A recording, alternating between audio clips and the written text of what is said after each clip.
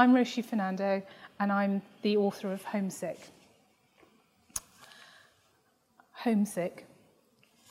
Victor is thinking of other parties of his childhood, quiet, dignified, the productions of an excitable wife of a dour clergyman. Homemade marshmallows, he remembers, lightly coloured with cochineal, dusted with icing sugar. He stands in the hallway of his own home in southeast London, looking at the late afternoon sun, colouring everything with a honey glaze. My, he thinks. He can even see his own pudgy hand reaching up to the table to steal a sweet, and a servant clucking away behind him, shoo-shooing him as if he were an escaped hen. If his father had seen him, there would have been the nasty, damning words about thieves, about hell. He hears Preethi and Nandini in the kitchen, the pan lids banging, the murmured voices, one of them chopping at the table, a small laughter. I am rich, he thinks.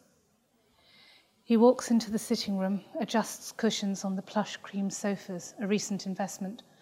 The plastic covers have been removed for this evening, but will go back tomorrow. Nandini said that once bought, this three-piece suite would be their last. It must survive 30 years then, he thinks, for we are so young, still barely 50. The sun is setting. He stands by the window looking out to the opposite houses. Already there is music from the end of the street. West Indians, their party will be raucous. Never mind, never mind. He takes his CD Fernando record out of its sleeve, holds it carefully by the edges, blowing the dust away gently into the last pink rays of the sunshine. When he places the needle onto the crack of the outside lines, he can smell papadums frying. He can feel the warmth of the other air. He can hear the voices of people long left behind. And Victor's eyes fill with tears, for there is no going back in this life, only the moving forward to better things. There is only the climb up steep green hills that signify this Britain. He sits gingerly on the sofa as if he were the guest and the sofa the host. Ma balakale, Siti sings, and Victor hums along, remembering that the papadums will not be fried until the evening. Preethi is angry. Nandini is again talking of money, of wasted opportunities.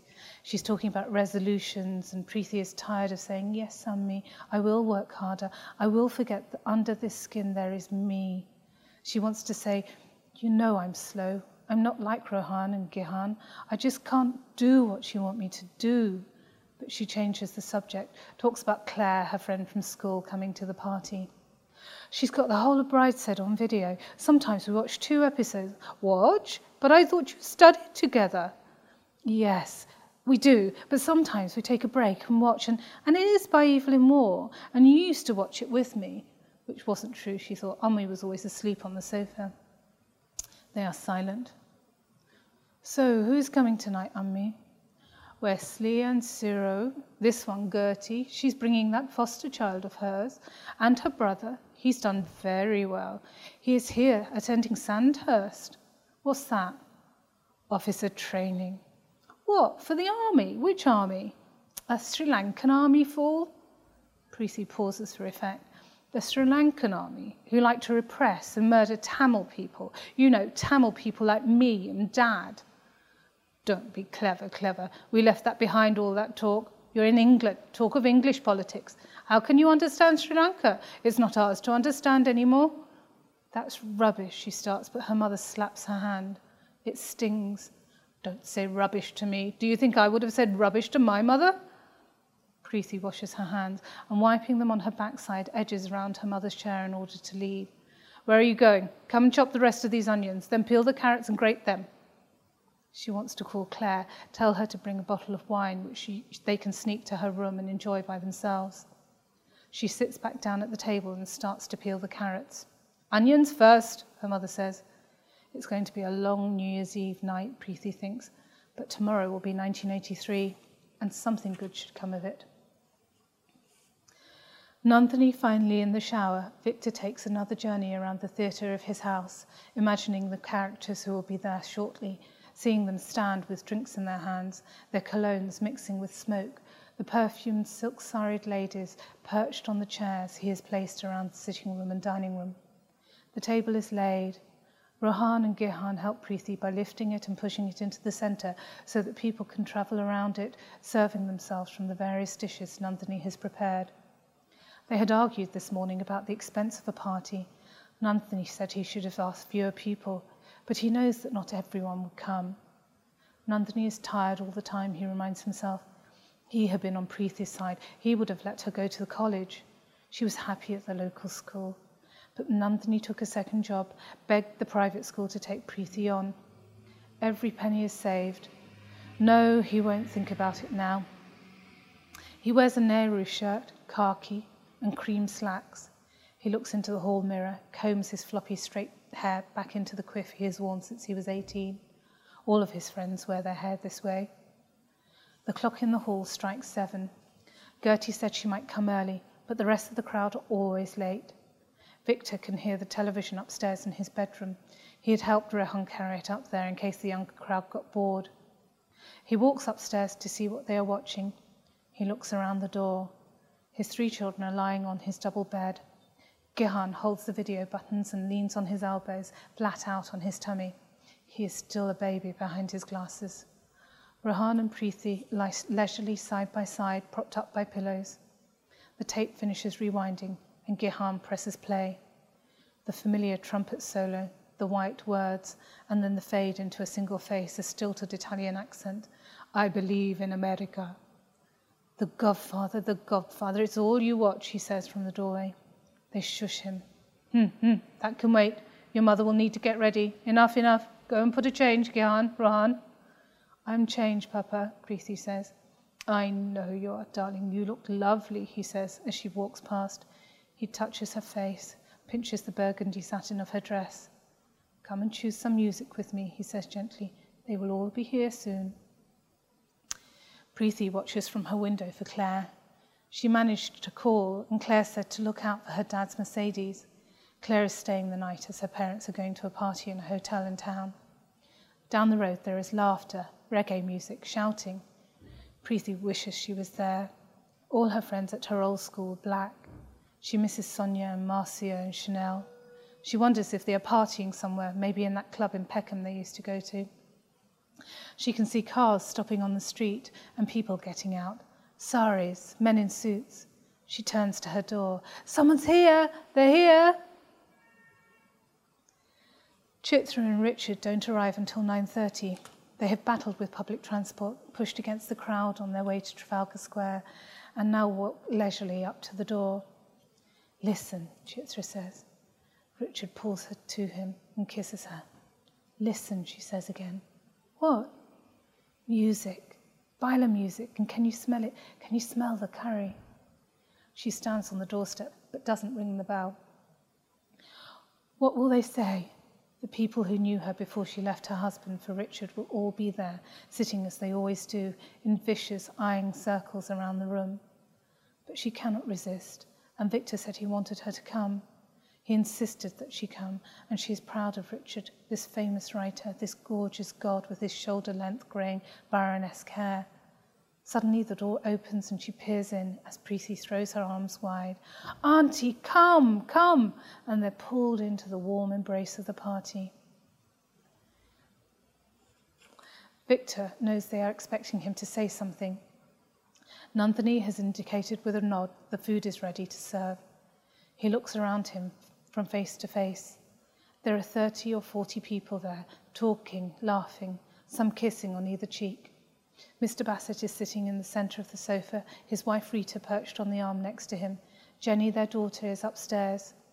Nandini is not happy because Mr. Bassett brought a bottle of whiskey and insisted that Victor try some. Victor gave up drinking in the summer of '77, the same week Elvis died. But Victor respects Mr. Bassett, and it's an honour that he brought such a special bottle of whiskey. Old whiskey, Bassett says. Victor had opened the bottle, taken cut glass tumblers from the kitchen. Nandini specifically told him earlier that only plastic cups must be used, and poured a glass for Mr. Bassett, a glass for Wesley, a glass for Hugo, a glass for Mr. Chatterjee, and a glass for himself. He did not offer any to Kumar, Shamini's cousin, even though he slinked about the back door, purring obsequiously at Victor. Nasty-looking fellow, drunk when he got here, Wesley said. They had stood together outside in the garden, 5 friends, toasting the new year. It had been a quiet moment of clarity, filled with the resonance of the cold, bell-like clinking of their glasses. They had all knocked the drink back in one, as they would have done with arak in Sri Lanka, and the salt harshness of the spirit on his lips dances there still. He looks around at the party, and he sees them all in the swimmer's gaze of a whiskied moment. Nandini's eyes shine black and hard as he raises his glass and shouts, "Friends, a toast, to us!" And he stumbles a little and laughs.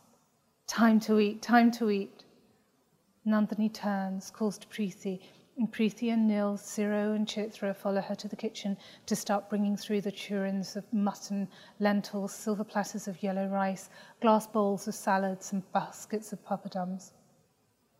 Victor sits down next to Gertie. Her foster child, May, is with her. "Hello, little girl," he says, pinching her cheek lightly.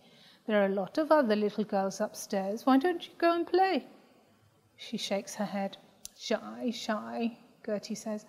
"Talk to my brother, will you? He's another shy one, neither," she says, poking the young man sitting beside May. Victor nods to the man, an officer in the army. "Come and eat," he says to the fellow. The brother had been introduced, but Victor cannot remember his name. The whiskey has clouded his mind, and all he sees are colours now, around each person, greens, purples, golds, crimsons. Around this man there is a yellow fire, an easy lion aggression. If the fellow were to open his mouth, a roar of the fire would belch out, and Victor realises he hates him without reason. On impulse, he takes the man's hand, pulls him from his chair, and pushing his shoulder lightly, leads him to the dining room where people are already loading their plates. Nandini stands watching the dishes empty, waiting to swoop down to refill them. He catches her eye. She smiles from the side of her mouth. Victor looks at her across the party, and a tenderness for her erupts from him, and to his embarrassment and surprise, he imagines their warmth in the dark, the smell of her neck, the soft, flabby skin of her stomach, crushed and stretched and worn. And he sees around her a glow of pink and mauve, which takes his breath away.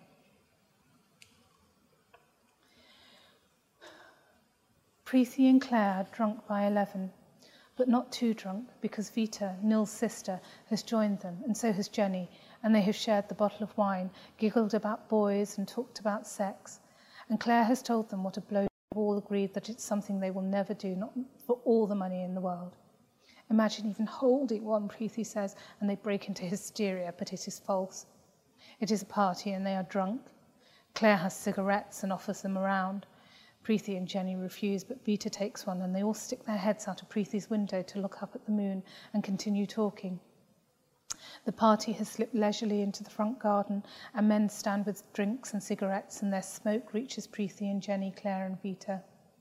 They stay quiet to listen, because there is an urgency to the voices, and Preethi sees it is her father and a beautiful young man talking.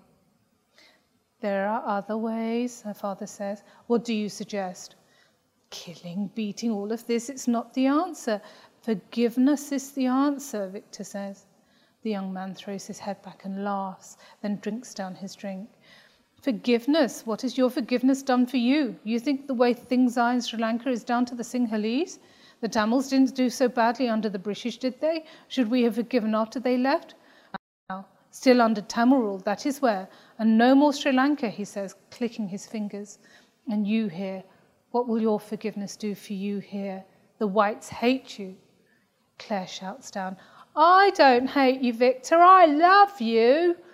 And Preethi elbows her, and Vita chokes as she tries to smother her cigarette puffs so her uncles don't see her. "You see," Victor laughs, pointing up at the window, "it is nearly midnight. We don't want to argue now, do we?" He puts his hand out to the young man and rests it on his shoulder.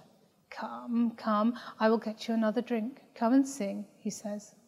Preethi hates her father for this. She hates his appeasement and his gentility. "Oi," she shouts down after they walk away, "leave my dad alone." And the 4 of them laugh again. Chitra calls up, "Silly girls, wherefore art thou, silly girls?" They giggle and choke and watch other people in the dark. Hugo kissing Dorothy's hand as he leads her back into the house, Richard and Chitra easing their way down the hill, arm in arm. "Bye, Auntie," Preeti shouts after them. "Do you think she does?" Claire says, and they all squeal at the thought of Chitra and Richard going home to bed. "Of course she does." "What, blowjobs? Don't," Vita says. Preeti hangs out of the window still. "It's a beautiful night," she says. "On such a night as this did fair Troilus—" "What is it?" "Oh, I don't know, Preeti," Claire says. Vita finishes her cigarette and throws the stub down onto the road. "Do you know what I want to do? I want to dance." The ghetto blaster is best in their parents' bedroom, Rohan and Preeti decide.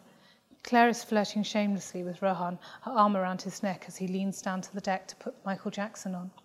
As he presses the play button down, "Don't Stop Till You Get Enough" begins, and he twirls her into the room, first with her arm, then pulling her back into a crotch thrust by the waist.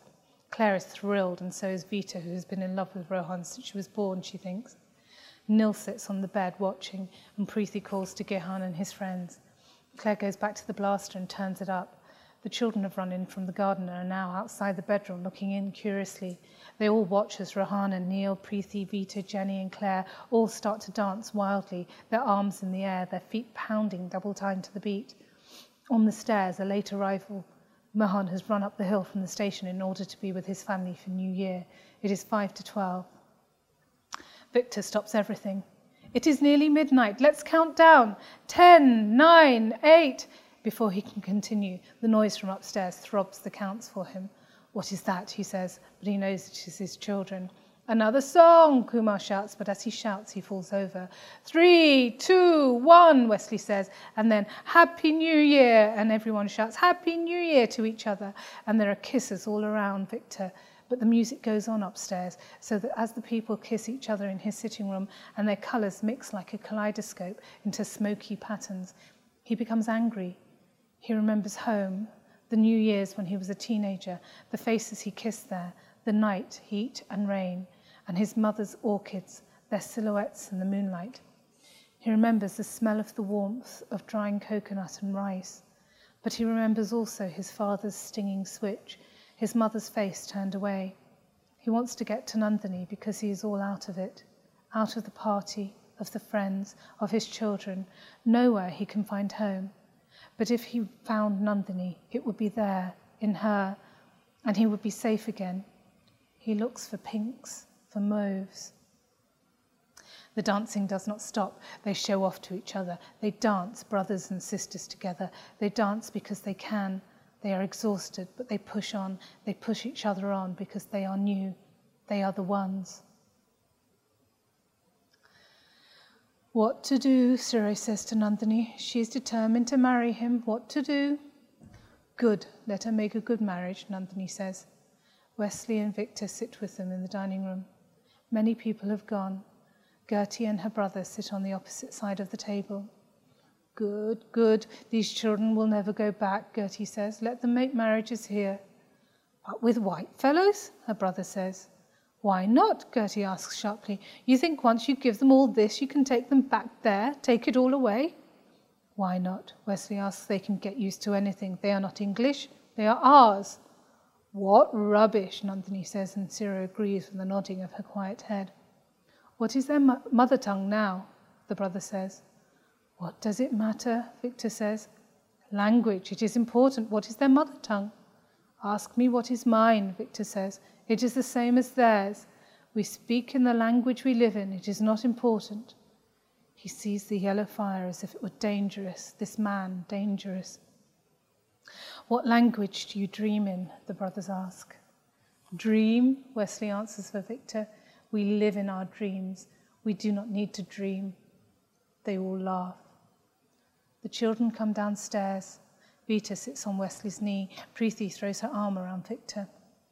"What is your mother tongue?" the brother says to them both. Claire leans against the doorway. Preeti shrugs. Vita says, "Oh my God, are you talking about that stuff again?"